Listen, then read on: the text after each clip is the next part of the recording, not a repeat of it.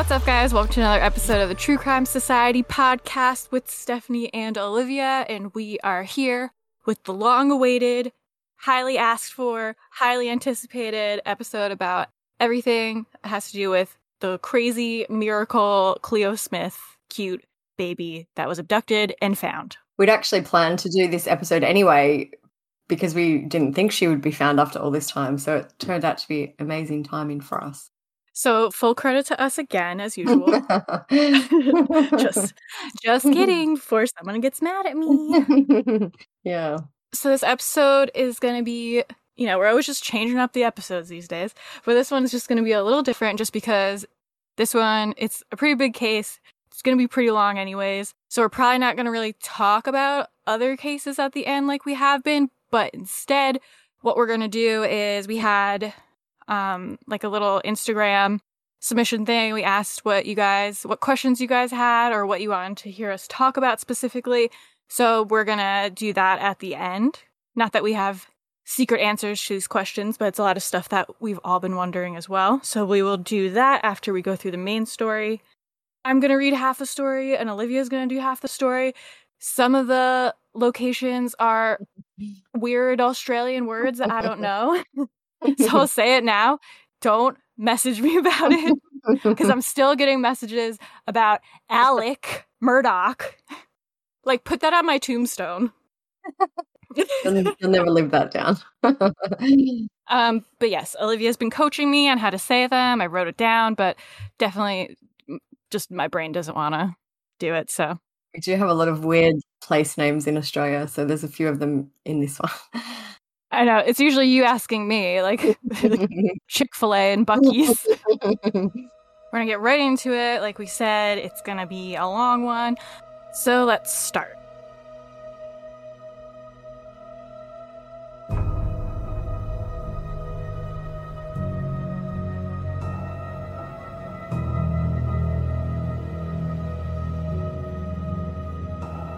If you know anything at all, call the police because we want our daughter back. And she wants us. Our daughter, Isla, she needs her big sister. We need her home.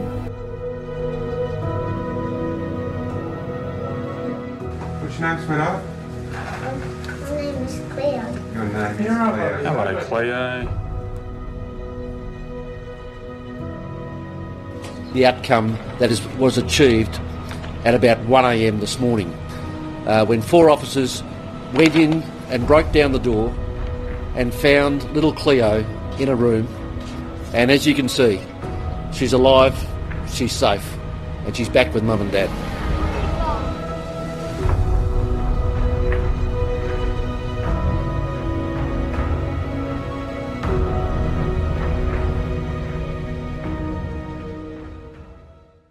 Cleo Smith is a 4-year-old girl who went missing on October 16th, 2021 from Western Australia. Her story, like we just said, had totally unexpected outcome. She was missing for like 3 weeks. Everyone assumed the worst, sadly, but that's usually how these stories turn out.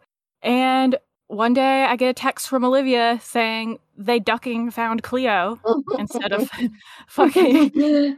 And I said, what? In all capitals, because it was so unexpected. But it was literally out of the blue. Like no one, the police obviously didn't release any information, so it was totally out of the blue for everyone. Like my phone, yeah. Anyway, we'll go into it, but it was crazy.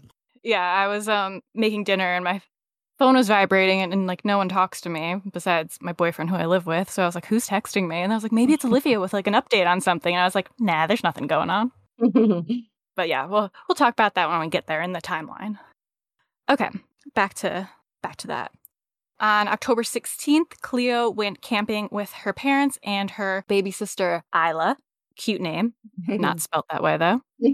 Her mother is Ellie Smith, and her mom's boyfriend, stepfather type situation is Jake Glidden. I'm pretty sure Jake is Isla's dad. He's just not Cleo's biological dad. He's been around for a long time, I think, with Ellie, Cleo's mum. Yeah. So Ellie Smith, mom, Jake Glidden, dad, Isla, baby sister. They all went camping on the 16th. Just for a little bit of background info, Ellie works at a beauty salon in Carnarvon, and Jake works for a mining company in Rio Tinto. They were at a camp area near Carnarvon in Western Australia known as Quubba, Blowhole's campsite. The area they were camping in is pretty remote. This is according to the Carnarvon Visitor Center website. It says the Blowhole's campground, also known as Point Quubba, is located along the Quubba coastline nearby the awe-inspiring site of the Blowholes. It's located just 75 kilometers north of Carnarvon on a bitumen road. Powerful ocean swells force water through sea caves and up out of narrow holes in the rocks. Jets of water erupt into the air, sometimes up to a height of 20 meters, creating a spectacular sight. Just 1 kilometer south of the Blowholes is a calm coral-filled lagoon known to the locals as the Aquarium, with fish and shells in abundance and a white sandy beach, making it a perfect hangout spot for the family or even a beach picnic. The lagoon is an ideal spot for snorkeling, especially for those least confident in water. So sounds like a nice spot. Beautiful by the photos. Like, Western Australia is absolutely stunning. The oceans are aqua, and it's a very at the moment too, they're closed from the rest of the world because of COVID. So they're not letting anyone in, even from other states in Australia. So it's very, at the moment, it'd be so quiet and pristine and would just be beautiful. Jealous. Cleo and her family allegedly arrived at the campsite the night before she disappeared, which would be October 15th. They set up their campsite, and it's believed that Cleo went to bed around 8 p.m. that night. Their camping setup was a multi-room tent that had a divider separating the kids and the adults. So Cleo was set up in one room on a mattress, and Isla was in a little cot next to her, so they kind of had their own room. I know some people, and we'll talk about this later too, but people are like, how did they get taken from a tent without anyone waking up and things like that? So, I mean, it is a bigger tent with separated rooms. Still a little crazy, but less crazy than a small baby tent. And then Ellie and Jake were on a blow-up mattress in the next room. Cleo was wearing a pink and purple Bonds brand sleep suit to bed that night, and you've probably seen that pictured in her missing posters and things like that. Ellie said that Cleo woke up around 1:30 a.m. that night, which was kind of weird. It was originally reported that there was an interaction between them at 1:30 in the morning, which kind of set off. People were already suspicious of the parents, but when the news says stuff like that, I feel like it kind of just added fuel to that fire. Weird terminology, yeah, it's rather than just coming out and saying, she woke up, but just like an interaction. It just sounds very mysterious and strange. A 1:30 a.m. interaction? What? When really, all it was that Cleo got up and she was thirsty and asked for some water. So, seems pretty normal. Cleo's mother has spoken out about this, and she said, I checked on Isla, made sure Isla was okay. I got back in bed. That was it, really. We went back to sleep, woke up to Isla wanting a bottle. So Ellie woke up again around 6:30 a.m. and realized Cleo was not in the tent, and neither was her distinctive adult-sized sleeping bag, which is still unaccounted for to this day. Ellie said, as we passed the divider, I went into the other room and the zipper was open. Cleo was gone, and that was about it for Saturday morning until everything started. There's been a lot of rumors and stuff with this case, kind of like I mentioned before. One of the most widely spread rumors that has since been proved untrue was that Cleo's parents waited hours to call the police after they discovered that she was missing.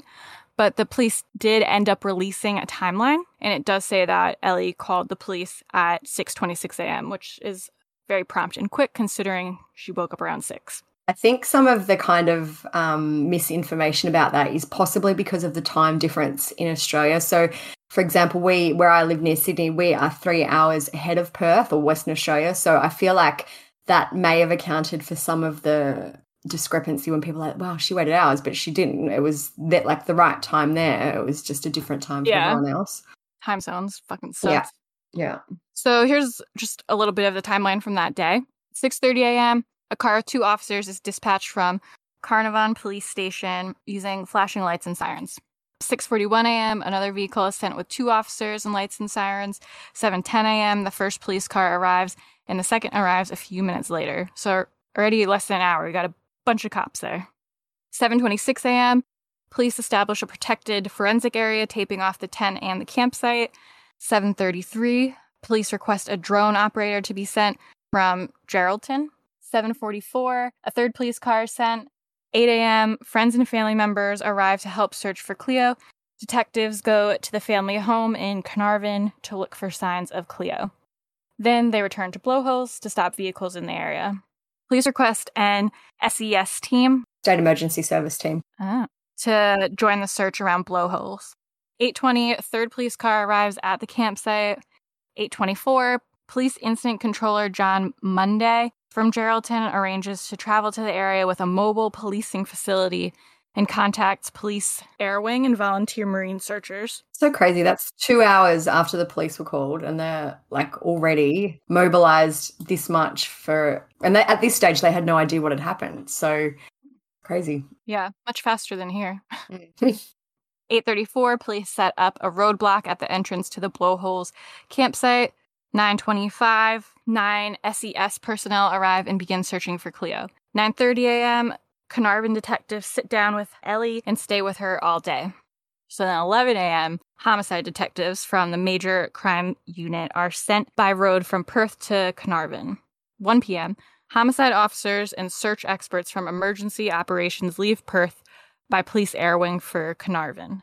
3 p.m., officers arrive in Carnarvon, and Ellie, she spoke a bit about the search for Cleo that day. She said, "We went looking, trekking, making sure she wasn't around the tent. Then we got in the car and started driving everywhere. We grew up here. We literally grew up 100 meters from where we stayed at the same age. So we just looked everywhere that we went as kids and we couldn't find her. We realized we had to call the cops because she wasn't here." She described what she was thinking at the time. She said she was just thinking, where is she? She needs breakfast. What is she doing? Everything was going through my head. One other thing to add just quickly about that is when it says, for instance, that they sent people by road from Perth to Carnarvon, it's a big drive. It's like a 9 or 10 hour drive, 900 kilometres, which I don't know is like 600 miles or anyway, a long way. So they dispatched all these people within a few hours to drive for 10 hours to get to the site, which is interesting. Yeah. Clearly this was taken very seriously from the start, which is great. By 6 a.m, she had vanished. Her sleeping bag also gone, leaving a 5-hour window with a number of terrifying possibilities. And her uncle said she's not the kind of kid to get up in the middle of the night and go for a wander. A full-scale search is launched involving SES, aircraft, drones and sea vessels. Then, the next day... We are gravely concerned for the safety of Cleo. We're not leaving anything to chance. Police begin investigating the frightening possibility that Cleo was abducted. The area that this happened in, the campsite, it's full of dangerous obstacles for kids. There's mines, there's the ocean right there, there's rocks, there's cliffs. So not a great place for a kid to be lost in. So Cleo disappeared in the early hours of Saturday, October 16th, and on Monday, October 18th, homicide detectives arrived at the campsite to begin their investigation. Inspector Joe Monday said officers were stopping cars and caravans to search the interiors and take driver's details before letting the vehicles leave the area. He said, "We're trying to paint the picture of who was around here during the window of opportunity between the early hours of Saturday morning and 6 a.m. Saturday and what leads they could give us." Locals were asked by police to check their properties, garbage bins for any signs of Cleo or her sleeping bag. The bag was gray or black and bright red, so it would be hard to miss if you saw it. So from here, information started coming out in dribs and drabs as the days went on.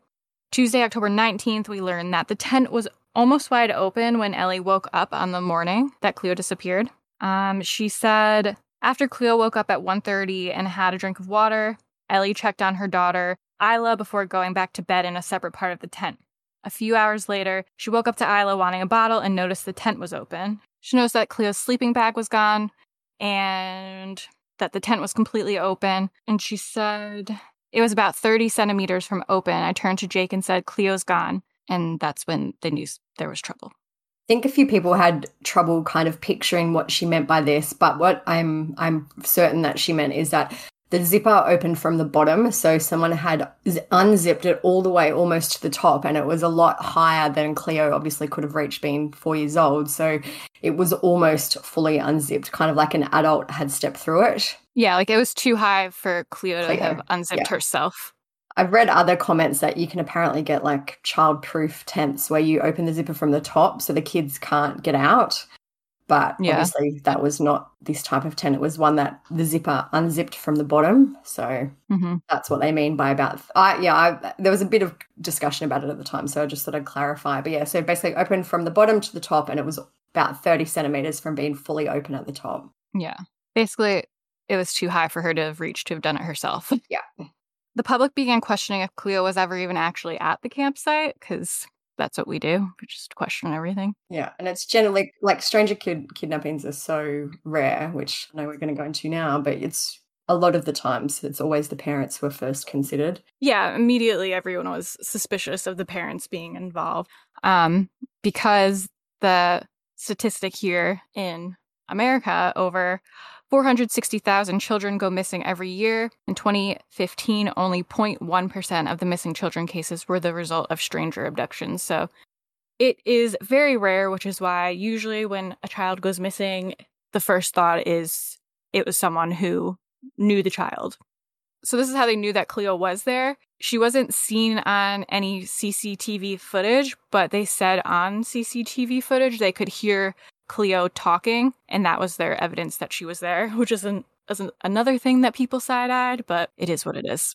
At this point in the investigation, people were starting to question, how could, if it was a true abduction, how could they have not heard the tent opening, and even like Cleo's sleeping bag would have rustled, that plasticky, whatever it is, polyester material. Like you would have thought there would have been a lot of noise. So it just seemed like there might have been some things that weren't adding up.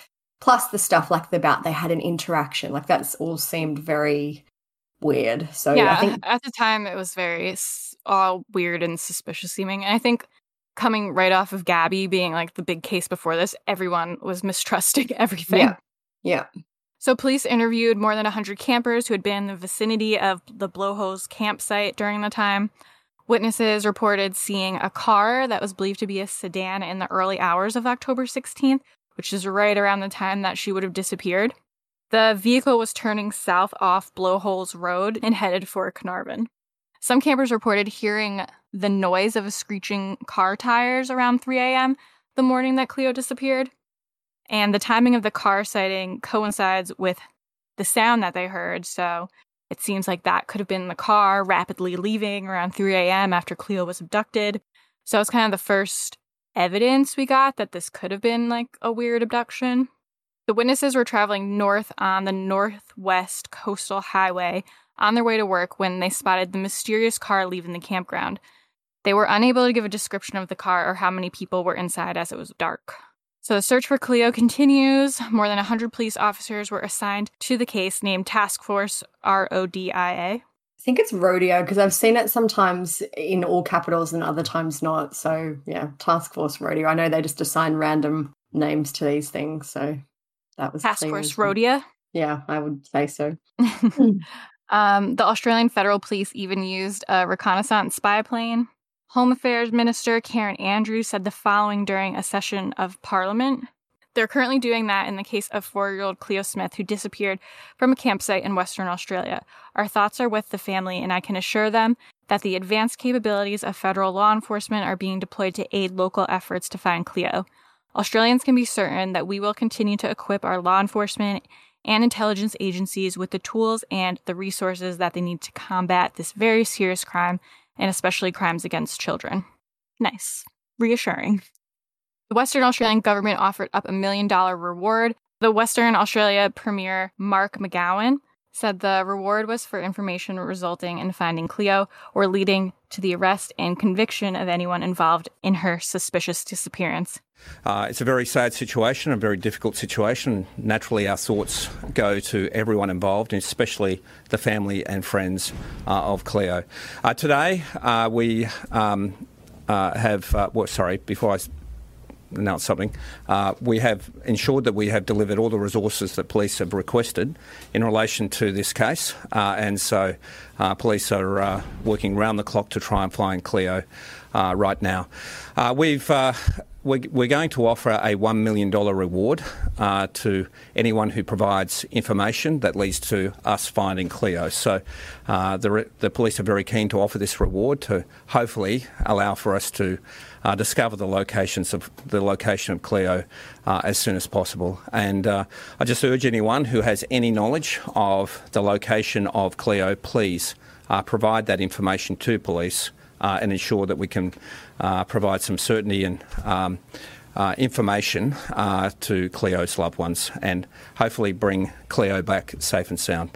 He said, "We want to ensure police have everything they need to solve this case, and that's why my government has no hesitation in supporting police with this reward offer." So that's a lot of money. And I also don't remember a recent case anyway, where it was so high profile. Like, I guess this thing happens, like this type of crime or event happens so rarely. Like even the Prime Minister, like the leader of the entire country was involved. He was tweeting about it, making statements about it. So it's a big deal. Like they obviously I can't really think of any. I feel like, and I know this isn't the same, but William Tyrrell went missing years ago now and he has never been found. That's probably one of the most high-profile cases. I think there's $1 million reward for his information as well. He's still missing. But, it just doesn't happen very often, and I guess they were just throwing everything at it. Everyone was aware of what was going on. It was just all over the news everywhere. Yeah, and I think that they were kind of afraid this would be another William case. Yeah. And it could have been. Well, yeah, I thought it was heading that way, but... Not to, jump ahead, but, I mean... Spoiler alert, I'm sure everyone kind of already knows what happens. But I feel like obviously the police kind of knew more than the public at this point. So using the $1 million to try to get actual leads into what happened to bribe people, because I feel like that's what they were trying to do. Well, I feel like that's what any reward is, but with such a high number.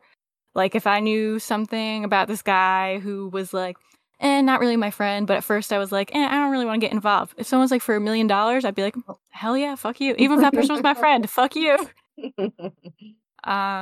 So during a press conference on October 21st, police said they were looking for a body, and they believe Cleo had been abducted. They said, given the information now that we've gleaned from the scene, the fact that the search has gone on for this period of time and we haven't been able to locate her, it leads us to believe that she was taken from the tent. Cleo's mother made a few social media posts during this time about Cleo being missing. She said, "My sweet girl, come home to me." She wrote on a picture of Cleo holding an ice cream cone. And she said, "If anyone sees anything at all, please call 131-444. Ellie also told the media that Cleo was not the sort of child to wander off on her own and didn't even leave her side when they walked around shops. She said, "She's lazy when it comes to walking. She won't ride her bike very far. All she wants to do is go in the bottom of our pram. She would never leave us. She would never leave the tent. When she left, she was wearing a jumpsuit. She can't go to the toilet without my help unzipping it. She would come and get me just like she did for water." I think at the time too, like around the time that she said this, someone also messaged our Instagram page and they had a kind of alleged story that they knew someone who was at the campsite at the time that Cleo went missing, and basically they kind of reiterated that the parents had said she was lazy, she wouldn't go anywhere, she wouldn't, and they actually used the word lazy as well. So maybe they said like she would just prefer to stay and play her iPad or something along those lines. So it was kind of the same type of messages. It makes you feel like it must be true because it's kind of a weird thing to say. Whereas what are the chances of the same exact thing being said twice? Yeah. And it's not like, if she were, some kids are runners where they'll run at first chance. It doesn't sound like she was like that. Yeah. I'm not either, so. Can't all be runners, Cleo. It's fine. As part of their investigation, police officers sifted through 50 cubic meters of rubbish that they collected from roadside bins. The rubbish was packed into 2 trucks and transported to Perth, where 4 forensic officers and 20 recruits spent 2 days sorting through hundreds of bags in an effort to find any items that may assist in the investigation. What a job. I know, and I know they also collected the rubbish from like thousands of kilometres. Like it wasn't just the rubbish from the campsite and that surrounding area. It was from everywhere. I'm guessing they're thinking the person might have dumped it as they were driving, or dumped, clothing or a sleeping bag or whatever. But it was it was a really, really wide search and investigation for that part. Mm-hmm.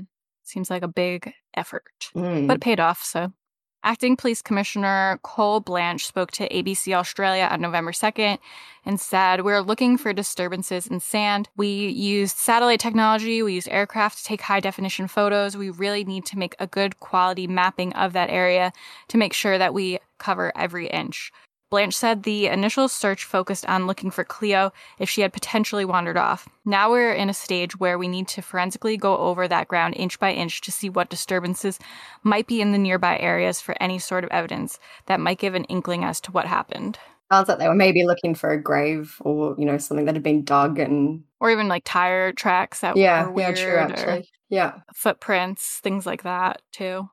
Because I feel like maybe they're trying to compare photos from before and after. Yeah, maybe.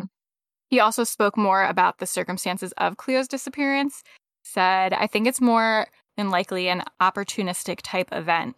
We know they got there on Friday night. It was getting dark, and there would have been limited opportunity for people to observe Cleo at the time. There's 100 people on the task force searching for Cleo, 50 locally and 50 in Perth. The working theory is that she was still in Western Australia because it was a high-risk proposition that someone would try to take her out of the state."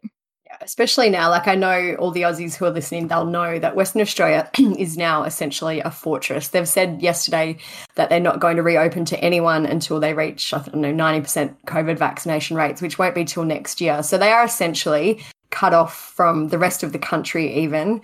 You have to hotel quarantine if you come in from certain states and different things like that. So it would be it's not just like as easy as it usually is crossing the border and driving in and out. It would be a big thing. Blessing in disguise, I guess. Yeah. But yeah, it was kind of created their own jail because you definitely can't come back easily. So yeah. Western Australia police also begged the public to stop trolling Cleo's family during the investigation. This was probably one of the first times in recent history that I can think of where police were literally like, "Leave the family alone, you psychopaths." Yeah. Can you think of any others? I feel like a little bit in the William Terrell case, definitely not as much, because I know that, well, obviously we don't know what happened to William, so a lot of people do still suspect his family, but nothing the police have ever said has kind of indicated that, and that was the same here. I feel like the police in this case maybe brought a little bit of this on themselves because they never ever said that they did eventually, but at the start they never said that Cleo's family weren't suspects. They were basically like, we haven't ruled anything out. Yeah, I was thinking about that today and I was like, why wouldn't they have just done that? But then I'm like, maybe they wanted to give false confidence to the person. Yeah. Who and took I guess her also investing. Maybe they just weren't 100% sure. Yeah. More towards the end, when just before Cleo was found, they did come out and say that Jake and Ellie had been nothing but cooperative and they weren't, but they never even said they weren't a suspect. They said things like they weren't considered suspects. So it was just kind of the terminology they used was a little bit, I don't know. It definitely didn't help the trolling anyway. No, it just makes you think it must have been some sort of strategy to make the actual abductor feel like they're not on their trail, because automatically if they're like, well, the parents aren't suspects, then obviously they're looking at an abductor. Yeah. That's the only thing I could think of as to why they wouldn't have said it, besides not knowing early on.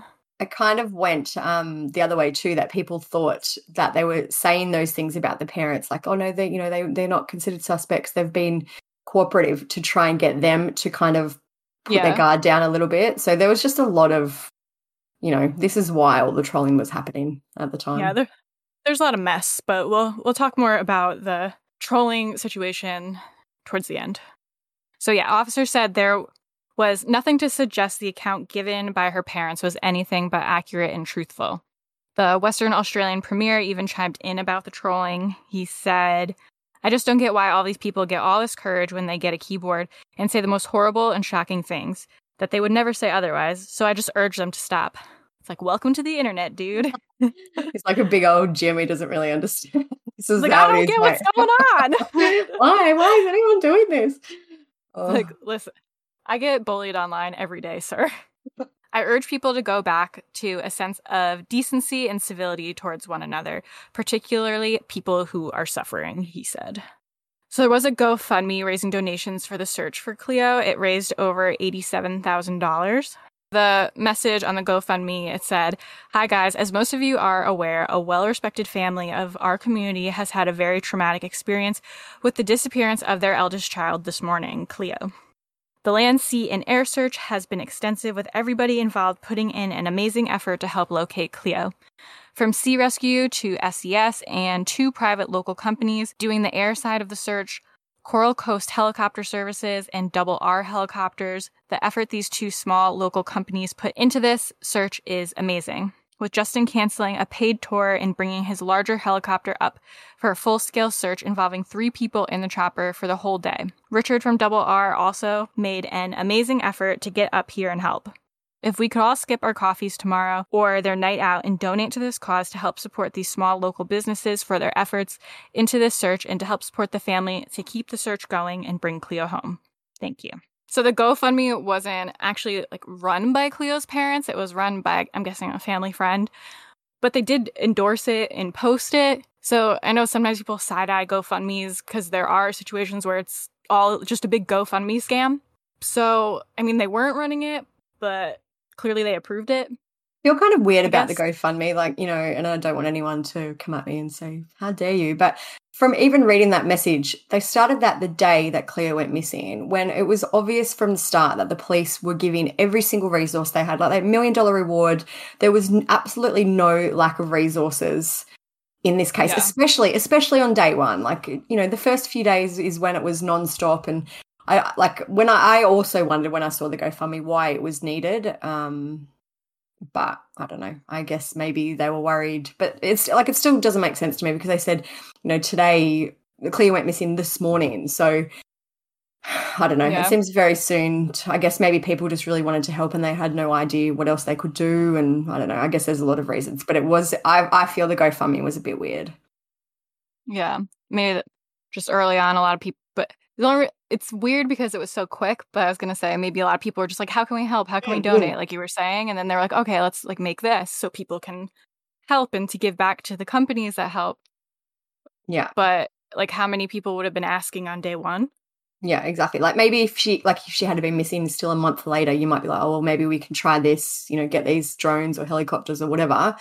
But it was day one. So it just was a bit I kind of understand the weirdness, the weird feeling about this GoFundMe. I was this is a bit strange. Just kind of added fuel to the fire again of people were already suspicious of the parents. Yeah. They were already suspicious because of the 1:30 a.m. incident and just the whole thing. They were side-eyeing the parents already. So at this point, it's kind of people are looking for more reasons to be suspicious of the parents, to be see, why would they be doing this? It's definitely them. Yeah.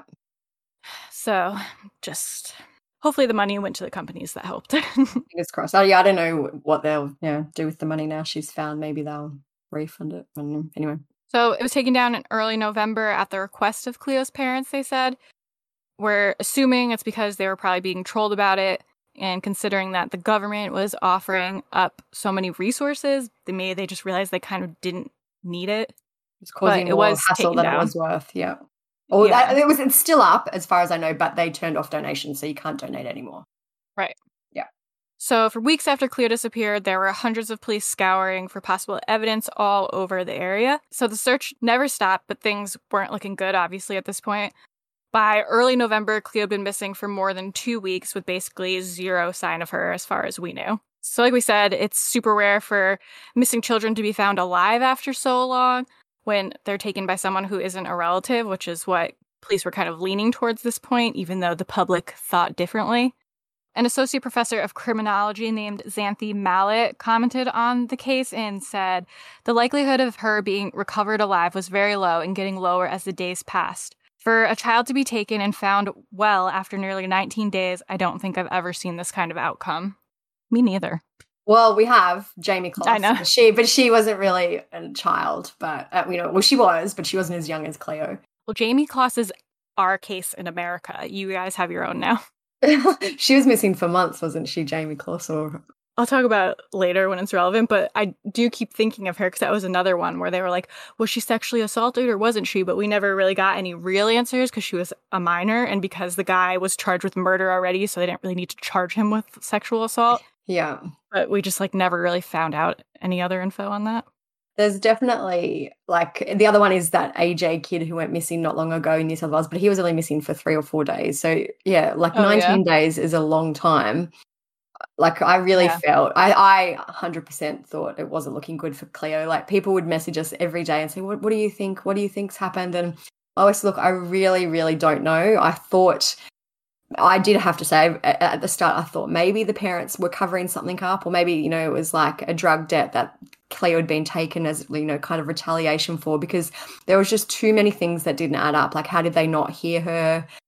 But then as the time went on, I was like, maybe it really is a stranger abduction, because where is she? Like, you know, I don't know. Yeah. I thought it definitely wasn't going to be a good outcome, though. No, me neither. I think I told you either the morning or the day before she was found, someone messaged on Instagram, and I was talking about with them, and I was like, I'll be really shocked if they find her alive at this point. Yeah. And then, and then they did. Usually, like, sometimes I'm not that, you know, I'm like, oh yeah, but yeah, when it all started happening, I could not believe it. It was crazy. I know. Even just, I couldn't believe it at the time. And then going through all the stuff for the podcast, I was still just like, I can't fucking believe this still. And just even the story even gets wilder and wilder. Like, this is, you know, it's kind of similar to Jamie Closs. She just could not really make any of this up. It's crazy. Like, it already took a turn, but it takes a fucking turn. But, you know, they always say the truth really is stranger than fiction, which is absolutely the case in this one. Yeah, definitely. We're at now Wednesday, November 3, so 18 or 19 days after Cleo went missing. I was just, you know, minding my own business, getting the kids ready for school. It was usual midweek. Wednesday is my busiest day, as usual. So my phone, it was about 8 a.m. My phone started blowing up, and they were saying, Cleo's been found alive. Can you believe it? So it all kind of came out very quickly. I think, you know, some of the news stations just were like, Cleo's been found alive, no further information. And, as the morning progressed, they started releasing little bits here and there of information. We found out that police had entered a home in Carnarvon, which was literally minutes away from where Cleo lived, at around 1 a.m. local time. They found Cleo alone in a locked-up house, and then I've seen some reports since that say she was awake and she was playing with some toys, which we'll get into. Detective Cameron Blaine is seen on the video that's gone kind of viral now. It's of Cleo being rescued. He's spoken to the media, and he said, I asked what her name was. One of the guys jumped up in front of me and picked her up, and I just wanted to be absolutely sure. I wanted to be sure it was her. I said, what is your name? She didn't answer. I asked her 3 times, and then she looked at me and said, my name is Cleo. And that was it. She has like the cutest little baby voice. And so clear as well. Like, she's like, my name is, like, we've got the audio, which we'll play now. So it's really, really sweet. One of the detectives is calling her Bubby. Like, he's like, are you all right, Bubby? Are you all right? And they just, it's amazing that they had this footage. Yeah, brought a tear to my eye.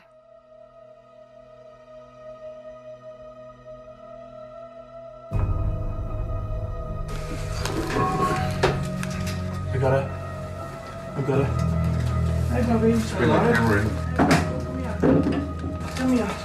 I got you, Bobby. What's your name? You're alright. What's your name? What's your name, sweetheart? My name is Cleo. Your name You're all is right. Cleo. Hello, Cleo.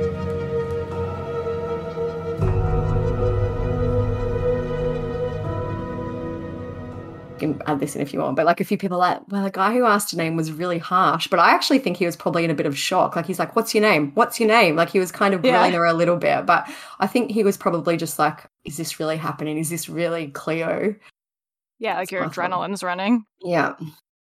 You know, I just wanted to be absolutely sure that, it certainly looked like Cleo. I wanted to be absolutely sure it was her, so I said, what's your name? And she didn't answer, and I said, what's your name? She didn't answer again. So I asked her a 3rd time, and then she looked at me and she said, my name's Cleo. But I thought it was so cute also how she, instead of just being like Cleo, how she's like, my name is Cleo. It was so cute, yeah. My name is Cleo. Anyway, police held a press conference later on that day. They told us, the Cameron Blaine has spoke again about how he was in shock and he was elated. He said, we always hoped for that outcome, but we weren't prepared for it. It was absolutely fantastic. To see her sitting there in the way that she was, it was incredible. I turned around and walked out of the house. Not long after that, we got into the car. We called Cleo's parents and said, we've got someone here that wants to speak to you. It was a wonderful feeling. So I think from what I've read is that it all happened so quickly. They didn't even have time to tell Cleo's parents that this was all happening. So they would have got the call at 1 a.m. or whatever time, 2 a.m. just to, which I'm sure they probably wouldn't have been expecting either. Like, you would have to be thinking the worst after all this time. They film them telling the parents, even though it's like kind of exploitative. I But know. I just feel like it'd be so happy. They haven't released it, but maybe one day they will if they have it. Yeah. So all we knew kind of at the time was that a 36-year-old man was, quote, assisting police with their inquiries. There were tons of online rumours going around about the identity of the man. Like, people online were saying, I know him, he lives in this street, and they were throwing around a name, which did turn out to be right. But somehow Channel 7 released the name and photos of the wrong person. So basically there's two men with a similar name in a similar area, and they took a chance and got the wrong one. So they've retracted all their statements. They issued an apology. They even sent us a copy of it on our Instagram because we tagged them and said that we didn't think it was the right guy. They said, earlier on Wednesday, 7 News wrongly showed images of a man that were incorrectly labelled as the person under arrest over the disappearance of Cleo Smith. These were promptly removed, but 7 News apologises for the error. So I know there's talk of that, which we'll go into too, that there's going to be more to come from that mistake. Yeah, if I was handed a lawsuit on a platter, I would absolutely take it. The man, the real man, I guess, was pictured in an ambulance being taken to hospital on the Wednesday. There was some varying reports, and there still are, as to what his injuries were. Some outlets say that he was beaten by other inmates, while others say that he injured himself by banging his head on the cell wall in jail. Police said during a press conference on Wednesday that they hoped charges would be laid that day, but nothing came from it. We were waiting, but nothing happened. So Thursday, the next day, which was November 4, the man was taken to hospital again. Western Australia Deputy Police Commissioner Cole Blanche was asked about his injuries, but he said that there was no serious injuries. We've had to take him off to hospital again this morning. That's twice, he told Sydney radio station 2GB. He said it was important that before an interview takes place, police assure a person is of sound mind, healthy, fed, and has had sufficient rest. He said, so we've got to make all the right accommodations for this person so we can make the right decisions going forward today.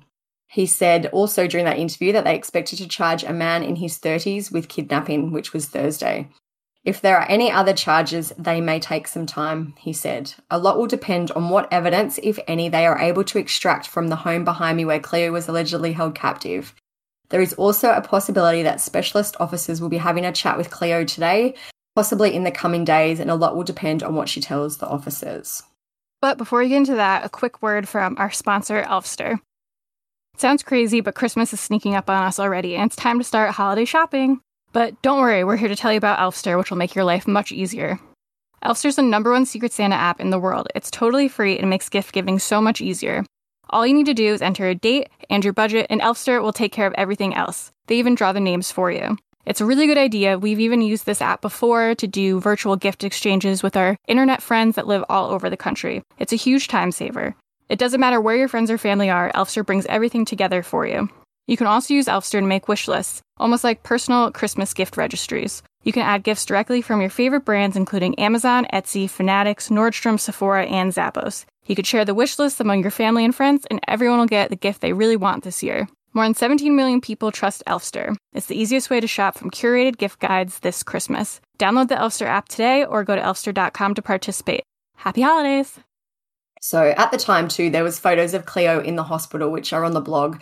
She's got a little icy pole. She's smiling and waving to the camera. So she looked well, as well as you can tell from a photo. She seemed happy. She was smiling. She looked clean and, healthy and all that. So cute photo of a cute kid. And she does everyone has commented, she looks good. She didn't look skinny. She didn't look mistreated. And obviously you don't know what has happened to her. We don't know what's physically gone on with her, but there was no bruises that you could see. There was, on the surface, she looks fine. I'm sure, and I know that she will have a lot of things to work through after this, but physically from that photo, she looked fine. So later on the Thursday, the man in custody was finally identified and charged. His name was released as Terence Darrell Kelly, and he's a 36-year-old man from Carnarvon. After they released the identity of the real person, the other Terence Kelly, his name is spelled a little bit differently, and he also goes by the last name of Flowers, just depending on where you look, I guess. He said he spoke to SBS News, and he said, I got really upset yesterday. It put me in a state where I had to come to the hospital. They gave me drugs just to calm me down. What they did was go straight on Facebook. The first person they seen got through my photos and uploaded on social media and spread it around. not just in Australia. This is worldwide. So he said that he's looking into maybe a lawsuit against Channel 7.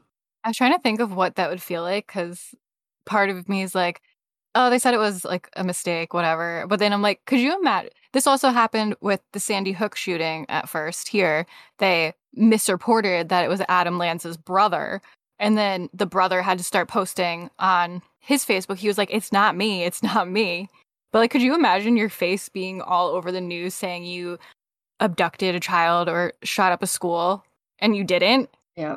And this is like, everyone knows, like, this is one of the biggest case in recent times here. And I know it's, absolutely around the world too. So, but honestly, I already forgot what that guy even looked like. So if that brings any relief to him, I'm happy to say it. The other thing too is that so the real Terrence and I guess the mistaken Terrence are both Indigenous. They're Aboriginal men. So I know that the fake Terrence has been threatened, and like they've threatened him with spearing. Like there'll be a lot of like vigilantes, vigilante justice kind of out there. That's what had happened to him. He was threatened with that when people thought it was him. He's got his own, I think he's got a 3-month or a 6-month-old baby of his own. Like, it's a sad thing to have happened for him. Yeah, that's super scary, actually. Like, you must, for a while, have to feel like you're always looking over your shoulder, because what if someone saw the original news, it was like, hey, I know that guy, but then never saw the apology. Even when we made our Facebook page post about the real guy, everyone's like, this isn't him. This is the wrong one. I'm like, it's not. This is 100%. Like, no, this is the right one. Finally, it's the right one. And, everyone is reporting it, but people are still confused now. Like, there's always going to be that confusion about which one is the right one. Yeah, well, I hope that everyone leaves him alone. Absolutely. And that he gets a lot of money out of this. But this all comes back to the theme that we'll talk about later.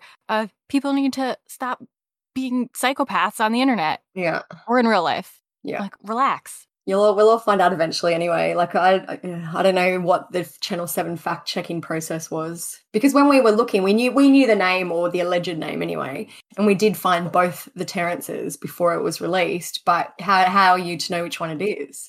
That's why I don't know what their fact-checking process was.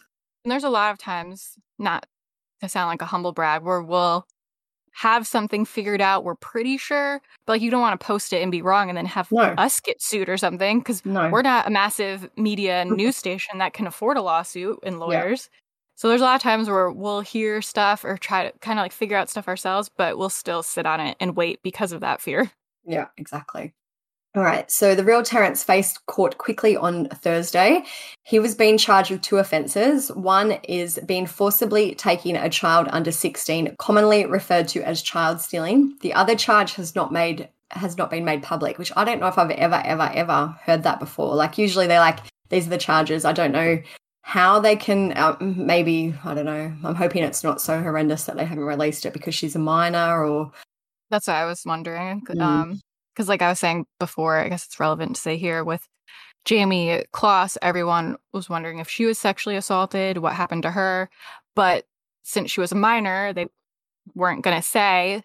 But since the guy was alive, we're like, oh, are they going to charge him with sexual assault or rape or anything like that? But since he was already being charged for 2 murders and an abduction and whatever else he was charged with, that charge wouldn't have really affected anything anyways, so they decided to kind of protect her privacy and not make that news, which I respect, even though I'm nosy. The only thing that makes me think maybe it's not that is because they've said if there will be more charges, they're going to take time, and I don't even know.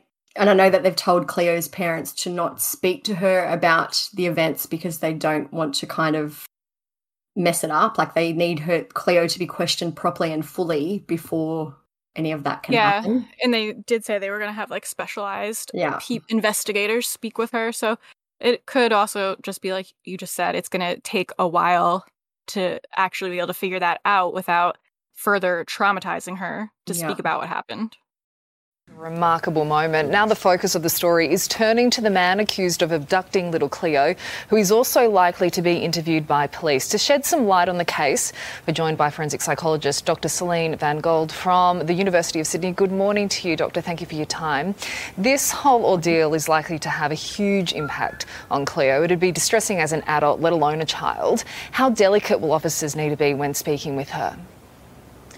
They need to be very delicate, of course, but officers are specifically trained. They use internationally recognized protocols to interview children, and they go in a special way about it. So they ask open-ended questions and build a lot of rapport before they start talking to her. So they'll be very good in getting an accurate statement from her.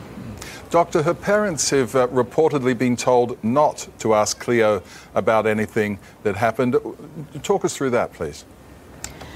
Now, the police officers, of course, want to get her account, what Cleo remembered herself. And when parents will talk to her, even unintentionally, they might provide her with some details that, while she might have experienced it, might not remember it and might not be her own words. Kids are very sensitive also to pick up on emotions that the parents might express in their questions and might incorporate that into their memories. So it's really important that the police gets her own account, so Cleo's own account, and to be able to do that, she shouldn't be asked questions that can actually change that account, and it should be her own words.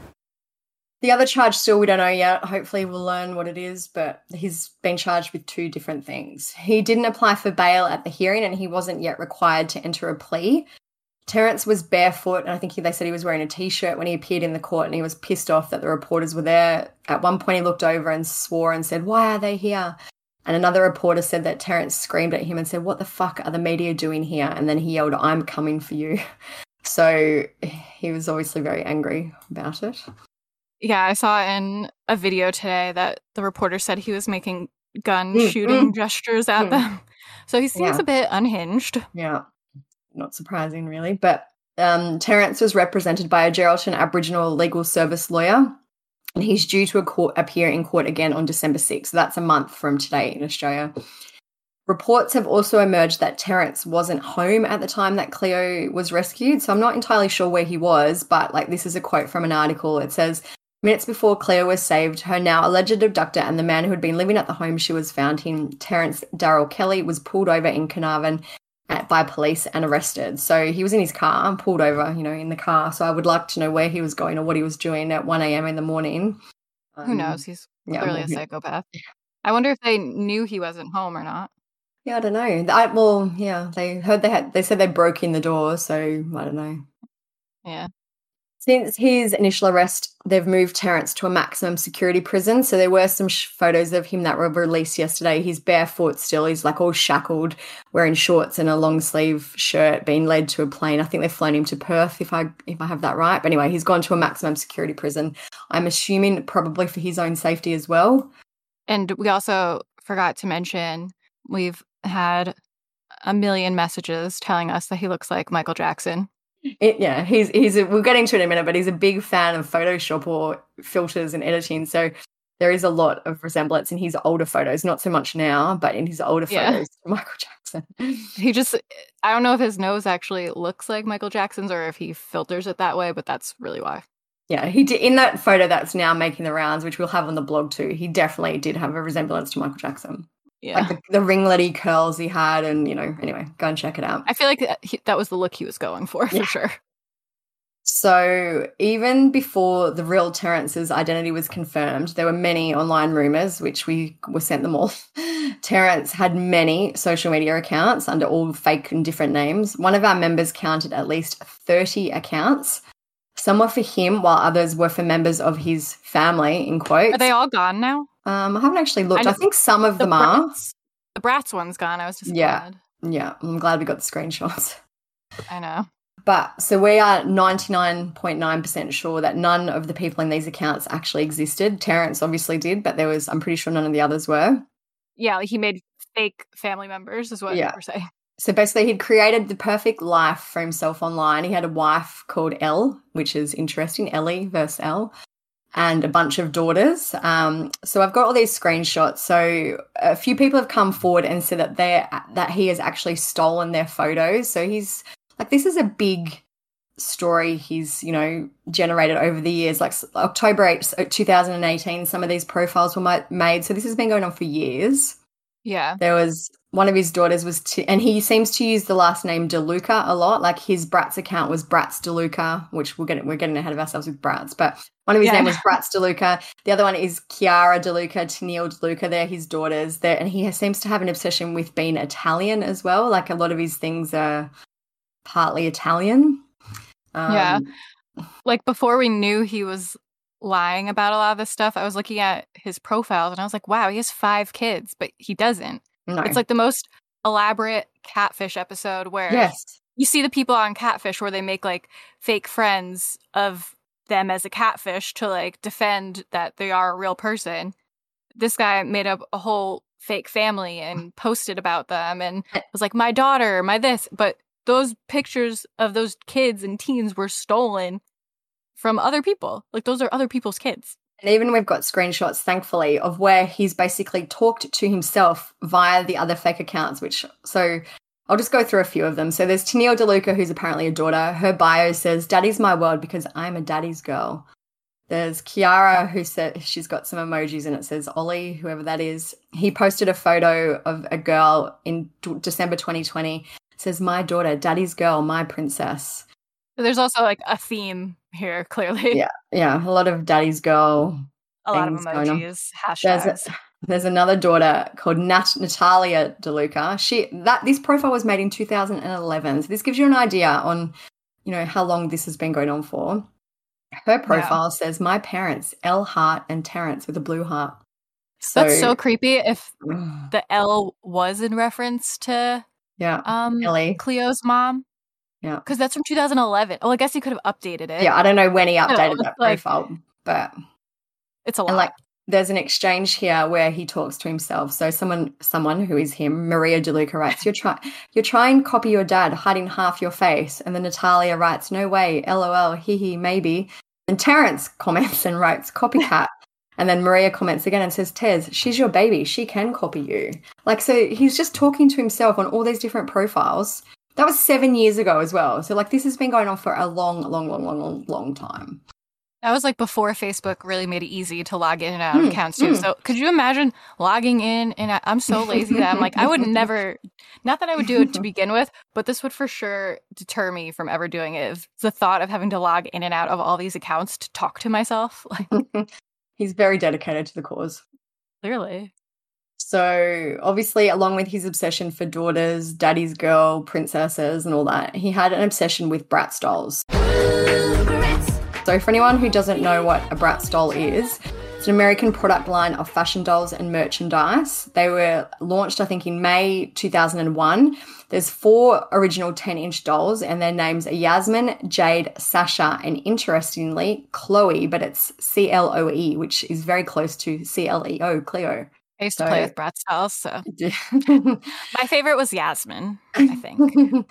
So these dolls are I think sometimes they've been said to be a bit inappropriate. They wear short outfits, have boobs. They're very sexualized in a way. They have big lips. They wear kind of slutty outfits. Barbie on steroids. Yeah. They have really big feet and shoes, high heels. Yeah. But as a kid, you're just wow, they're so cute and pretty. Yeah, and kids absolutely love them, but obviously some adults love them too. Yeah. So Terrence had tons and tons of his social media accounts dedicated to the Bratz dolls. As we said before, one of his accounts was the name Bratz DeLuca. He posted a photo of himself looking very Michael Jackson-ish. And the caption is, "I love my dolls." And then another one in March 2020, "Always a brat, mama's little brat." And then there's Chiara, his fake daughter, in comments speaking Italian. I don't know. It's so weird. And then Bratz DeLuca again posted with an emoji of a Bratz doll in December last year saying Bratz life. And then Natalia DeLuca commented underneath saying daddy with heart eye emojis. It's weird. If that really was your daughter, you're not doing a good job of not making it weird. Just the whole thing, you just cannot make this up. So even interestingly, on January 27, so this year, he has written as Bratz DeLuca, he said, I still have that talk about this with my son, 16, my eldest girls, 17, 19, and 21, plus my 11-year-old who is restricted to TikTok, about these dangers about online safety. I usually remind them of Carly's story, Carly Ryan. So Carly Ryan was someone who met a catfish online. It was a fair while ago now, and she was murdered. So you can look into that one if you want. But he's speaking about Carly's story. Also, one of my girls have had confrontations with boys and men asking for her phone number and photos on Instagram. Once before, we did report it and gave my daughter's phone to police to assist them because as an impact as a parent, it gives you goosebumps. And very real knowing predatory people can strike behind the screen and keyboard. I also feel the need to protect my kids more and their friends too, also other children around us. Please support and like the Carly Ryan Foundation. Like, this is creepy. It's just very messed up. Also, that whole thing was basically 2 sentences. Like, I know, that's no why punctuation. I had to kind of try and punctuate it a little bit as I went along. Yeah, it is a big wall of text. But as you said a billion times, he's made up this whole thing. Yeah. All the fake children, the fake police, this whole scenario. And especially it's with a picture that says, it's like a text picture. It says 1 in 3 teenagers say they have seen non-consensually shared nudes. So just adding that to this whole thing makes it really creepy. So on some of his Bratz accounts, he had posted photos, which we thankfully have the screenshots. But basically his house, or at least some of the rooms in it, were a shrine to Bratz. Like in this one photo, there's 5 or 6 shelving units of, 6 or 7 shelves each just filled with dolls. They're all in their packages, like mint condition. There's some Little Mermaid, Disney princesses. This is a full-on collection. It's not just 1 or 2 dolls. This is, one of those, when you see those shows about people who have crazy collections, this is what that is. He also posted he had another Facebook account called Terrence Tezkels. He wrote, dolls are supposed to be a children's toy. Even the adult-like sex dolls are creepy enough. These ones, the child ones, are more disturbing. Really good work, ABF, our frontliners, to keep these pervs off our street. It's really on his high horse. There's another photo too, and it's of him basically just posting a bunch of selfies, and he wrote something like, I like to go out in public and do my doll's hair and take selfies. He's got a Bratz t-shirt on in one photo, holding 2 dolls. This is a real proper obsession collection of dolls. I just tried to count all the dolls in that picture that we were just talking about, where it's like 5, 6, 7 bookshelves worth of dolls. Yeah. So it's at least 50 dolls in their boxes in that photo. In that one photo. So yeah, it's crazy. Because of there are these photos online, which I didn't even think to do, and I don't know, I'm kicking myself now. But people have been kind of analysing what they can see in the photos. So I know, I can't believe we didn't think to do this. Like, who are we? There's one photo of what kind of looks like a bed or a bed frame, and there's some creepy white binding, like it's like fabric that's been wound around. It looks like a wrist brace. Yeah. It looks like if something. You had tendinitis or something. But it's like attached to the headboard. Yeah. And then on the doll shelves, there's also a spool, like a big spool of kind of cord and wire. You just like, that's a random thing to have there.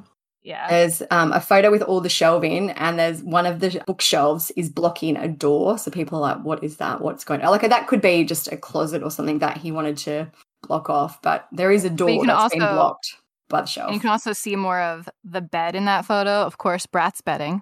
Yeah, yes. It's like a single bed with purple or pink Bratz, quilt and all that on it. And then there's another one where people have circled and said they think they see a knife. It looks more to me probably like a pizza cutter or something like that, but just a random thing to have on your bookshelf. I definitely thought it was a pizza cutter. Yeah, when I look at it now again, it's round. Like, it looks like it's a round blade, but whoever knows. Yeah, hard to say what it is. Who knows? One of Terrence's neighbours, Henry Dodd, has said that he saw him driving around with a bunch of dolls in his car about a week before he was arrested. He spoke to the Daily Mail and he said there were around 10 or 12 dolls, and they looked like he had picked them up somewhere after they were delivered. You could see them in their boxes like he'd ordered them online. They were all piled in the back of his car. I thought it was weird, but I didn't know anything about him collecting dolls or anything. I didn't know he had a whole room full of them in his house. Another neighbour has spoken to the media and said that he saw Terrence buying nappies, which are diapers, at the local supermarket. So people have been like, Cleo's 4. She might not have needed nappies, but she might have. We don't know if she was, fully toilet trained or night toilet trained or whatever. or maybe he just assumed that she needed nappies. So, or because clearly he would go out and lock her in a room as well. Yeah, true. But, so she didn't have any but toilet also, facilities. He could have been buying them for his dolls like a weirdo. Another twist. Yeah. So I know there was a bit of kind of misinformation too about if that person who had the information about the nappies or diapers will get the $1 million reward, but police have said that essentially no one will, because no one, like, that tip was never called in. That person just spoke to the media about it. Yeah, they spoke about, like, in hindsight, I guess. Like, when they saw it, they were just like, oh, that's kind of weird. Yeah, someone who doesn't have any kids is out. Like, I wouldn't necessarily, I don't know, think that's weird if I saw someone I knew without kids. Well, that's what I mean. It's like one of those things where in hindsight, you're like, oh, okay, that makes sense now. But like, if I saw my random neighbor who doesn't have kids carrying diapers, I would just assume he was buying them for someone. Yeah. Or like, it's a baby shower. Like, I don't know. Your first thought isn't, he must have a child locked in a room of brats. I don't think anyone's going to think that straight off. It's crazy.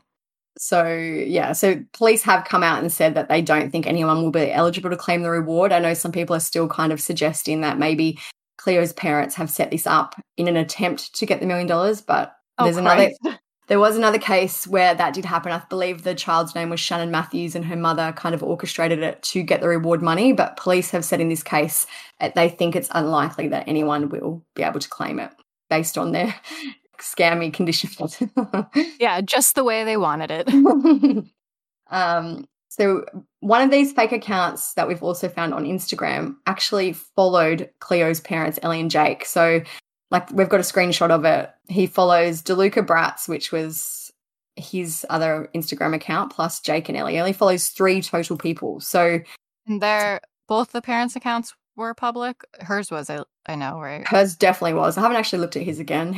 I don't think he posted much on there anyway, but yeah, so hers was public, so anyone could follow her. Yeah. She probably wouldn't have even noticed. She's since made her profile private, smartly. But that's how he snuck in there. Yeah. At the time that we're recording this, police are still adamant that Terence is not known to Cleo's family, but I wonder if it's kind of the reverse and he knew them.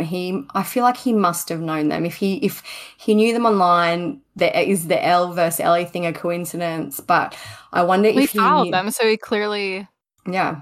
Even if he didn't I know it's a smallish town, like, where I live, it's kind of the same. Everyone knows everyone. Obviously not everyone, but most people... know of other people. So you recognize people. Yeah.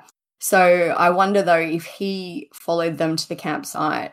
Like, I feel like it's just too remote and too much of a coincidence for him to live very close to their family home, all these things to happen and then for it to still have been totally random.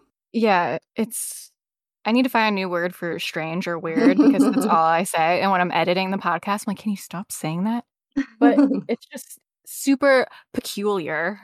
Yeah. That he lives so close to them. I feel like it can't be a coincidence. Then abducted her. How far away was the camp place from where they live? 75 kilometers. So it's like, it's far. It's at least an hour drive. Like down the road? No, it's not like in the same suburb or anything. It's a drive that you'd go for the weekend, kind of. I wonder how he knew that they would be there. Like, did he follow them? Or did they post about it online? Like, hey, we're going camping. And he saw it because he stalks them. On Instagram, I meant to ask you about this before. I wasn't sure if it was just because I don't know as much about the case as you do. Someone messaged, in the questions, someone said, could he have known them because they went to the same schools, like the parents and him? I don't know how it works. That could have been like, I don't know what the schooling setup is there, but it absolutely could have been. And like, I know that Ellie, for example, is a beautician or, works in a beauty salon. So I had a look at her business account just because I'm a creep and they do post a lot. So who knows, maybe he even found her that way or, I wonder if that person knew that they did go to the same school or something. I'll have to track it down and ask them. Yeah, I don't know. But I feel like there's many ways he could have come across them in that town. So I just want to know what, though. Yeah, me too. I suspect this was absolutely 100% not a random abduction on his behalf. Like, he knew she was going to be there and did it that way. Because otherwise, why go to all that effort? I'm sure there would have been a closer child he could have taken if he just wanted a child. Yeah. There's no way it was completely spontaneous in the moment that he saw her and took her, considering he lives near them. and then they were out camping an hour away, and he also happened to be there. 3 a.m. in the morning, like, you know. Yeah. Definitely planned on his part is my suspicion. Me too. So some of the other points that people have sent to us is that as we mentioned before, one of the Bratz dolls is called Chloe, Chloe, which is pretty close to Cleo. Chloe has blonde hair. She has blue eyes and kind of a light skin tone, which I'm not sure what colour eyes Cleo has, but I wouldn't be surprised if they're blue because she has that same kind of blondie, look. So she has an Iceland heritage and loves to change her look. So, like, I wonder if he knew, like, her name was Cleo, and I don't know. And then he just, like, became obsessed, like she was a real-life Bratz. Yeah. Terrence is also rumoured to have had a Frozen obsession. I'm guessing this is kind of based on the other dolls that he had as well. And in the photo from the hospital, Cleo is wearing, like, a Frozen Anna and Elsa singlet tank top. So, obviously we don't know if this is what she was wearing when she was rescued. But in the video with the police, it looks like she doesn't have any sleeves on. So it could have been a tank top. But then again, that maybe her mum brought that to the hospital. We don't know. But it just seems like maybe, that people are discussing that maybe he just wanted a real life doll. She seemed clean, like her hair was very shiny and brushed. And, it didn't look like she'd just been abandoned in a room for 3 weeks. It looked like someone had cared for her in terms of her, bathing and cleaning and food and all that type of stuff. Yeah, as weird as it is, that would be the best case scenario, sadly. Yeah, and I still do believe that may have been the case. Like, obviously it may not, we don't know, but. I was thinking that until I heard about how, like, unhinged he was at me court. too. And then I'm like, wow, he really is just like a psychopath. That made my heart sink a little bit when he was screaming, fuck you and all that. Like, I thought maybe he might be a little bit quieter and sad, and that's what I thought too. Yeah, but he doesn't seem to be that way. No. But, I don't know. We can only hope that is what the outcome will eventually be. Yeah. The Western Australian Premier, Mark McGowan, flew to meet Cleo and her family. They're a very humble family, very well-adjusted considering.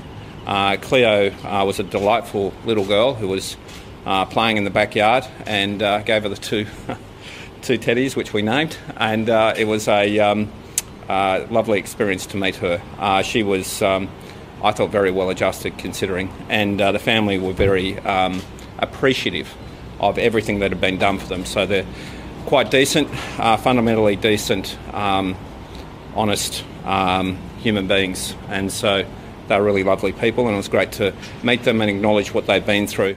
He also took 2 teddy bears for Cleo and her sister, which was a cute little thing. And I know he said that Cleo had new Barbie shoes on and he accidentally stood on them and broke them. So now he owes her a new pair of shoes. That's funny.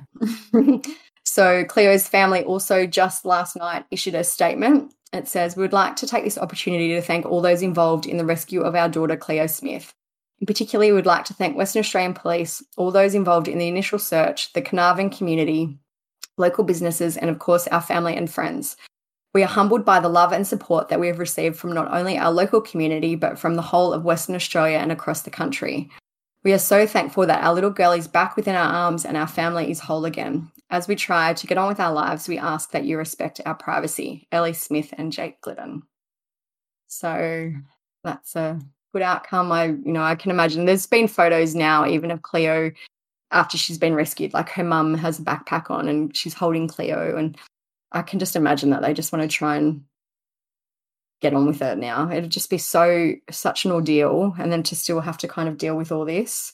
Hopefully now, and I think it may start to die down a little bit now that Terrence isn't due in court for another month, like people may start moving on a little bit and leaving them alone, hopefully. Yeah, at some point it has to feel kind of weird to be stalking them still.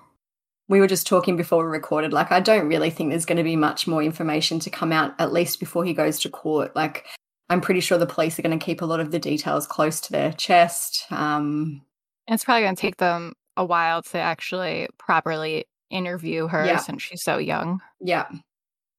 I'm sure that will be a process that will go on for months even, maybe. So yeah, so I don't think we'll get too many more answers. No. Like, I know that the media is still carrying on about his Bratz obsession and his, all that stuff. But now that he's in jail and probably won't be seen again, I think it'll start to die down. Yeah. All right. Should we do go through some of the questions that I saved.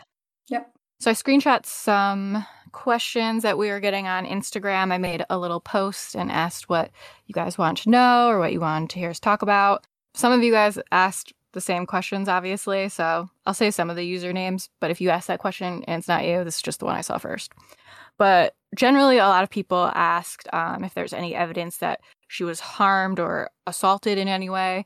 Obviously, we're wondering that too. There's nothing that's come out about that, so we don't really have an answer to that one. They did say that she was physically okay, so I'm assuming that means she didn't have any injuries. Like, by injuries, I'm meaning like broken bones or broken arm. Yeah, like, so I don't know about in terms of sexual assault if that encompasses that when they say physically okay. I suspect that probably doesn't encompass that, and I'm just hoping that, you know, she wasn't sexually assaulted. But in terms of, you know, bruises, black eyes, burns, you know, things like that wasn't he could have done battered. to her. No. So that's what I take it to mean by physically okay. Yeah. And like we were just saying, it'll probably take a while for them to get that information. Yeah. A lot of people were asking us about people trolling the parents. One question we got from Garden Greats was just wanting us to talk about people harassing the parents. And it's not funny, but funny almost, because last episode we did on Daniel Robinson, we actually did talk about Cleo before she was found, and we went on a big rant about all of this, and I cut it all out just because it was easier, since at the point the episode was going to come out, she'd been found and everything changed. We weren't doing this episode anyways. So we'll talk about it again. Basically, we were saying one main point that we said, I think, was that it's fair to be suspicious of the parents. And I think especially in this case where there were so many weird things, like, you know, there was a lack of information, so a lot of people were kind of taking it upon themselves to guess, and, you know, even the information that we were getting from the police didn't really clear the parents at the start. So I think it's understandable that people were questioning them. We'll both admit early on we were both suspicious of the parents, but I think you can be suspicious of the parents like we are and talk about it privately with your friends, like your internet friends, just chat with people about it. But it's like a whole nother thing to actually harass the parents. And like, I would never, no matter what I thought, even in any case really, I would never go to someone's page involved in the crime that I didn't know or anything and just start bullying them. I think that's a crazy thing to do. Like, I just don't understand what they think is going to be achieved from this, especially in a case where you don't actually know. Like, you know I've seen people go on murderers things and write, you know, you're a coward, you're a whatever. That's maybe a little bit more understandable. But in a case where it might not be the parents, you know, might be, it might not. What is your trolling going to achieve? Yeah, and I think there's so many online true crime groups now, people talking about it. There's just a line in the sand somewhere where it's fair to say, like, oh, I'm side-eyeing the parents a little, I'm a little suspicious of the parents, than to just like totally double down that, be like, I know it's the parents, they're pieces of shit, they didn't react the way that I would react if my kid was abducted, and just to like call them names and stuff. There's like a more respectable way to talk about it. There's even a dad YouTuber now who people have been sending to us, and he is openly still now with absolutely no backup to this. He's out there saying he thinks it's a drug debt, and, you know, that Cleo was taken in retaliation for the stepfather's drug debt. The police have never, ever, ever, ever said anything like that. So, you know, no matter what your theory is, it can hurt people putting it out there based on, do you know what I mean, on nothing. Yeah, it's like hard for me to say I feel like you get what I mean, but it's hard to say that there's just different ways to say things that make them less harmful. Yeah. Because sometimes people will see what you say and for some reason think that's fact. Yeah. Even if it's not, even if it's just your opinion. Like, I think there's a way to be clear that it's your opinion and just to not be a garbage human, basically. Yeah. Like, I feel like we could both respectfully be like, I was suspicious of the parents, or even at the time be like, we might have said this in other episodes or something, just being like, I think it's a little weird that this happened and this happened. Even like I know that we're not. It's not like a witch hunt for us. Like, for example, for Jelani Day, which I know is not the same case, but you know, obviously there's people, we have probably a different opinion of what happened to what his family do, but you know, there's a way you can discuss things and be respectful of, you know, we don't need to go and there is a way you can discuss things and be respectful about it. Yeah. It's just, even in any case, I feel, even if the person is a murderer, you don't need to go on their social media and harass them, because one, they're probably not going to fucking see it. Yeah. Because they're arrested for murder. And they're not going to care because, like, they murdered someone. They don't care that random person online is calling them a piece of shit. Yeah. I don't know. I just think we've always been very anti that. Like, we have in our groups, the rule is always don't go real life, which means don't message someone who's involved in a case that we discuss. Don't call them. Don't go to their house. Don't, you know, there's a million reasons why you should not be doing these things. And some people still just have no regard for that. And they think it's a smart and clever and funny thing to do. And it never, ever, ever is. I think that one of the differences is there's people out there who think they're going to solve the case and make a difference, and they're going to have this breakthrough Netflix crime documentary don't fuck with cats moment, where most of the time that's not going to happen. And I've always said to people online, because we've done this online for a while, like, I'm not trying to solve these cases. I just like to talk about them and talk about different theories with people who also like following crime. I'm not out there trying to investigate things myself. The most I'll do is like stalk out someone's social media or something and look at their pictures. Yeah. I'm not commenting on it. So I think people just kind of need to take a step back and stop trying to like insert themselves so much into these things and just be a spectator like us. Yeah. Talk about be like us. If you need friends to talk about it with, hello, we're right here. Yeah. I don't know. It's hard to like put it exactly into words, so I hope people get what I'm saying. There's just a difference between people like us who just chat about it and then people who go on a witch hunt for the parents or for whoever. I saw a lot of people, I was just thinking about it. There was a subreddit for Cleo, and there's so many posts being like, well, I hope the people who accuse the parents are going to apologize now. But yeah, they're owed a lot of apologies. So yeah, a lot of people brought that up. Kelly Menzies, she said, what in the actual fuck? What led them to this creeper? That's what I really want to know. We want to know that too. Like, apparently this guy, he was known to the police and kind of known for being troublesome of some sort, where people knew of him. But that's all we really know, right? Yeah, like, I don't know. I know that it's since come out and they've apparently they were asking people like around the campsite and things like that what shoe size they were. So I'm thinking maybe he left some type of footprint. I know that one of the things they said they did was they basically looked at every car that left the campsite and kind of tracked down every single car and where they went. I don't know how true that is, or I don't know. I did also, in the videos I was watching today, they said they had, you know, all the different CCTV cameras that were in the area that they were looking at, and they assigned one officer to each camera to go through all the footage and like literally investigate or write down everything that happened in it. Yeah. So, I mean, I know with shoes, if that was something, I'm assuming it's the same there, but in the US, there's a shoe database where you can put in all the different characteristics of the bottom of a shoe into this database, and it'll pull what kind of shoes would leave those footprints. I saw it when I took forensics in college and they showed it to us. So they could always have found out what type of shoe it was and then where that shoe was sold in the last however many years. And then stores could keep that information on record, like who bought the shoe. And that is sometimes how, I don't know if that's what happened here, but I'm just saying that crazy stuff like that happens. But I'll be interested to hear how they did come to this conclusion that it was him. It's funny when we're talking about the shoes, because every single thing I've ever read about this Terrence guy always says he's barefoot. Like, he was barefoot when they arrested him. He was barefoot in court. He was even barefoot getting on the plane to go to the maximum security prison. So maybe that's what it was. There was a literal footprints. Yeah, maybe. But and they're like, well, this guy never wore shoes.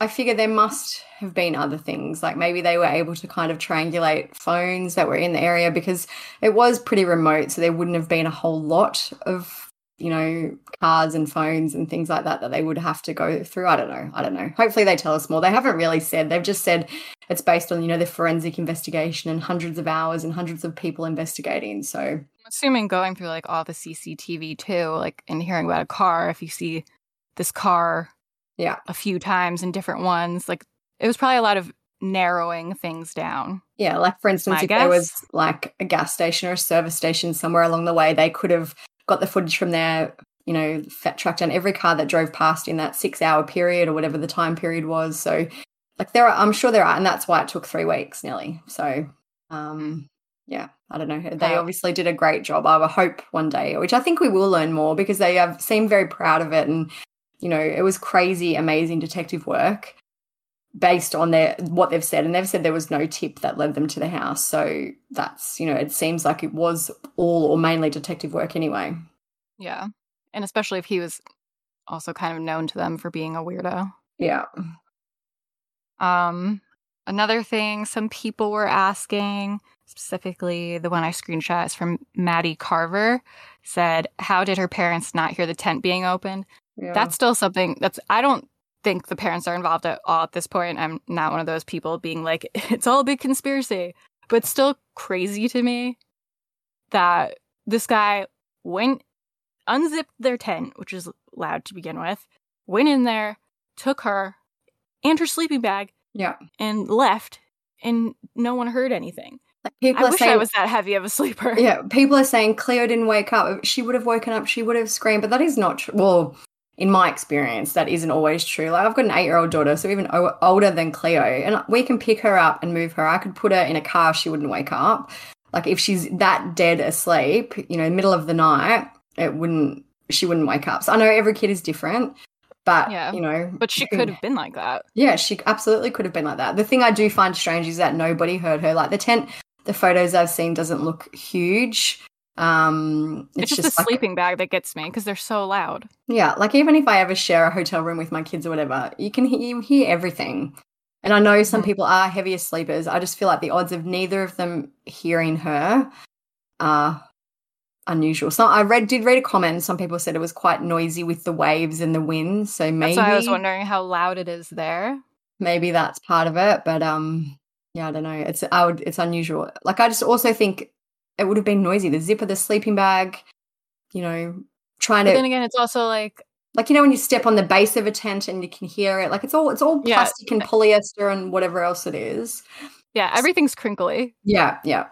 But also maybe you kind of, if you think about it, because it's always easy for us to say things like that in hindsight, but in the moment, and we've said this before with other things, the last thing you're thinking of is that someone is in your tent abducting your child. Yeah. So maybe you're like half asleep and you hear a sleeping bag rustling around and you're just like, oh, that's she's like just moving Cleo. around. Yeah, that's just Cleo and her sleeping bag moving around. And it says they did camp a lot. So obviously, I'm sure they're used to noises like that. So yeah, it's just, they could have heard it. And thinking about it now, like if I heard some rustling in the other room and it was like someone breaking into my house and doing something, I still don't even think that I would be like, that I would put that together, because it's just not the first thing you think of. No.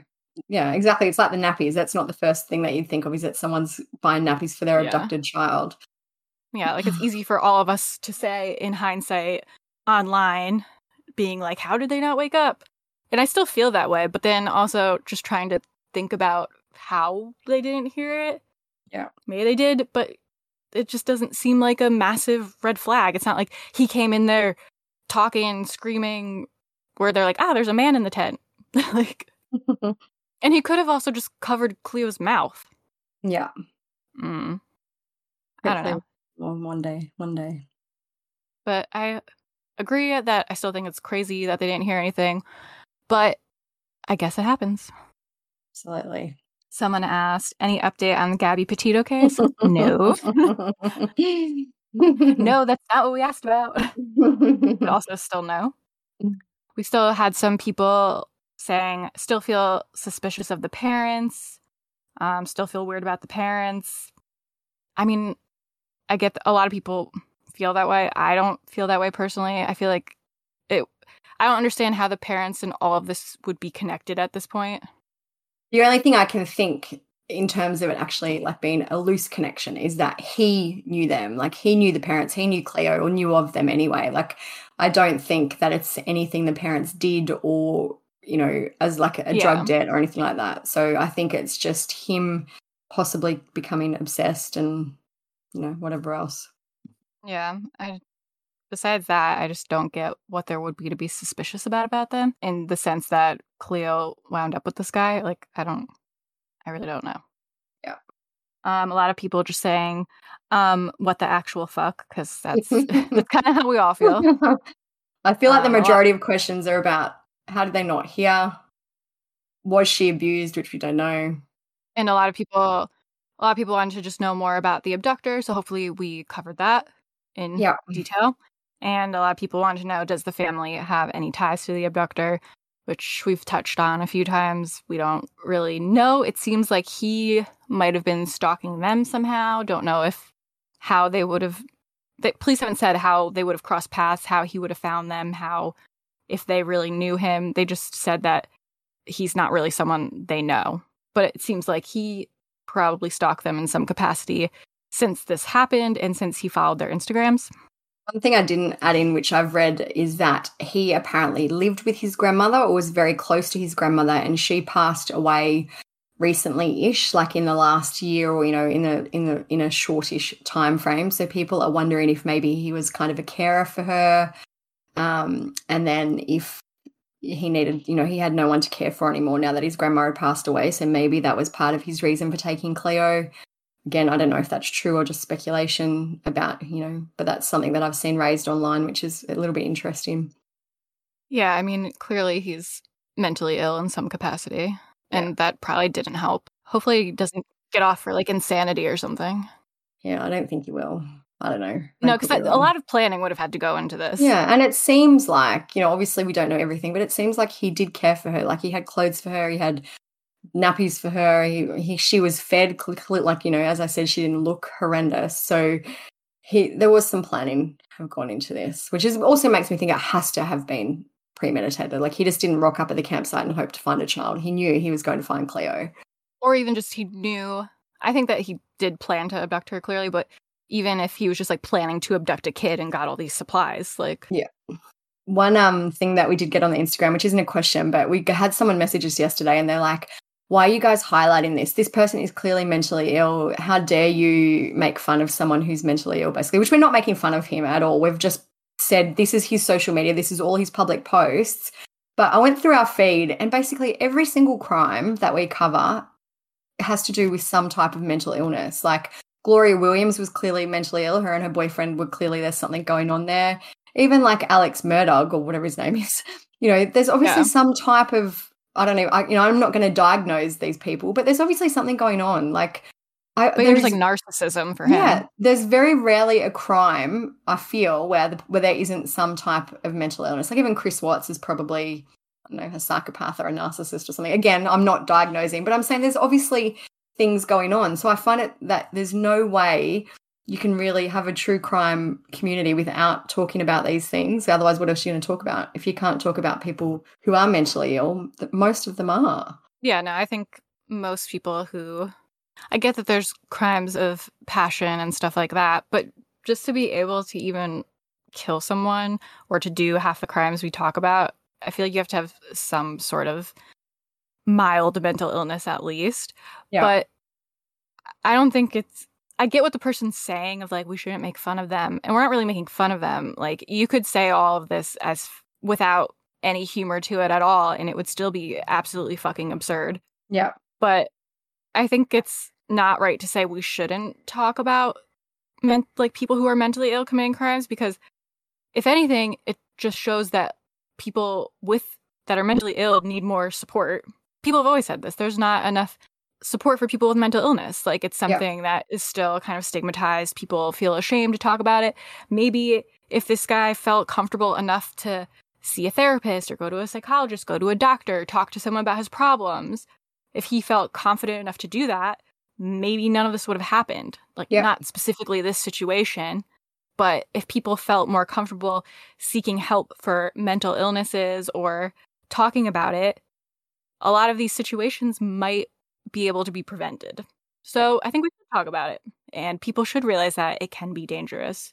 Yeah. I just want to reiterate too, we never make fun of him. All we've spoken about is his Bratz obsession, which is all his public information anyway. Like, he posted it all. He was very proud of his Bratz obsession, it seems. So, you know, I feel like that is part of who he is, and who are we to... If he didn't abduct a child, we wouldn't even know about it. Exactly. So... And I also found it interesting that the person who sent this didn't say anything about the Gloria Williams, you know, which is the most recent one where there was obviously some mental illness going on. No comment on that. It's true, though, even with that situation, if more people stepped in to help Gloria, or if she felt confident talking about, or if she just like felt confident in seeking help, or if another family member of hers saw the signs of this mental illness and stepped in, that's another situation that could have been prevented. So I think it's fine to talk about. We're not bullying them for being mentally ill. No. It's just a fact. Exactly. So if you're going to message me and say I'm bullying them, that's my answer. We're really not bullying anyone. If you want me to bully this guy, if you think this is me bullying someone, I got a surprise for you when I really bully someone. But I think that's really it. We'll obviously keep posting about this on Instagram and our other social media platforms for the days following, and for anything that happens about it. If you guys want to talk about it, definitely follow us on Instagram, because we always post little polls and questions and stuff. Also on our forum, if that's more your vibe, if you want to chat with people there and be a little bit more anonymous, that's a good place to go, truecrimesociety.com. We have our Facebook pages, but they're kind of... Facebook's like on another bender, so I wouldn't even suggest going there to talk about it, because you might get something deleted from... You might get your comments deleted 3 years from now and be in jail. You never know. I got a thing, I didn't even know I was posting something on the page, which is about crime, obviously, and I got that little pop-up and it's like, are you okay? Do you need help? Like, oh my gosh. Obviously, they're thinking I'm too... You're looking at death too much. And leave us alone, Meta. I know, just leave me alone. For this case too, definitely 100% check out the blog, because there's all the screenshots of his social media, all his fake family, you know, all the clips of Cleo being rescued. Yeah, so we've got screenshots. So most of it's up on the blog. I'll finish it off this weekend. Yeah, like his Bratz page and all that's been taken down. So luckily, as always, we've screenshotted a good amount of it. So if you want to check it out, we will post the link to the blog around, but it's also just at truecrimesocietyblog.com, and it'll probably be one of the top ones there since it'll be new. As always, if you're enjoying the podcast, leave us a nice review. And we're trying to tell people to actually subscribe to the podcast now, because that helps us out, and then it'll just download for you automatically. That way you don't forget, because I know everyone has busy lives. And my final request, as always, if you're listening to it and you don't mind posting it to your Instagram story, we really like that, because it shows all your followers this cool new podcast you're listening to, and then maybe they'll want to listen to it, and then that just helps us spread the word, and we love to repost them as a nice humble brag, and it just makes us happy. So keep doing that if you don't mind. Been a big one. I knew it was going to be a big episode, but I'm just so glad that she's been found safe. But yeah, that's that, I guess. I don't know what we're going to talk about next time, so if you got any ideas, send them our way. All right, well, do you have anything else to say? No, I'm all good. Hopefully we'll have some more good news stories next time. So we'll talk to you guys next week. See ya. Bye.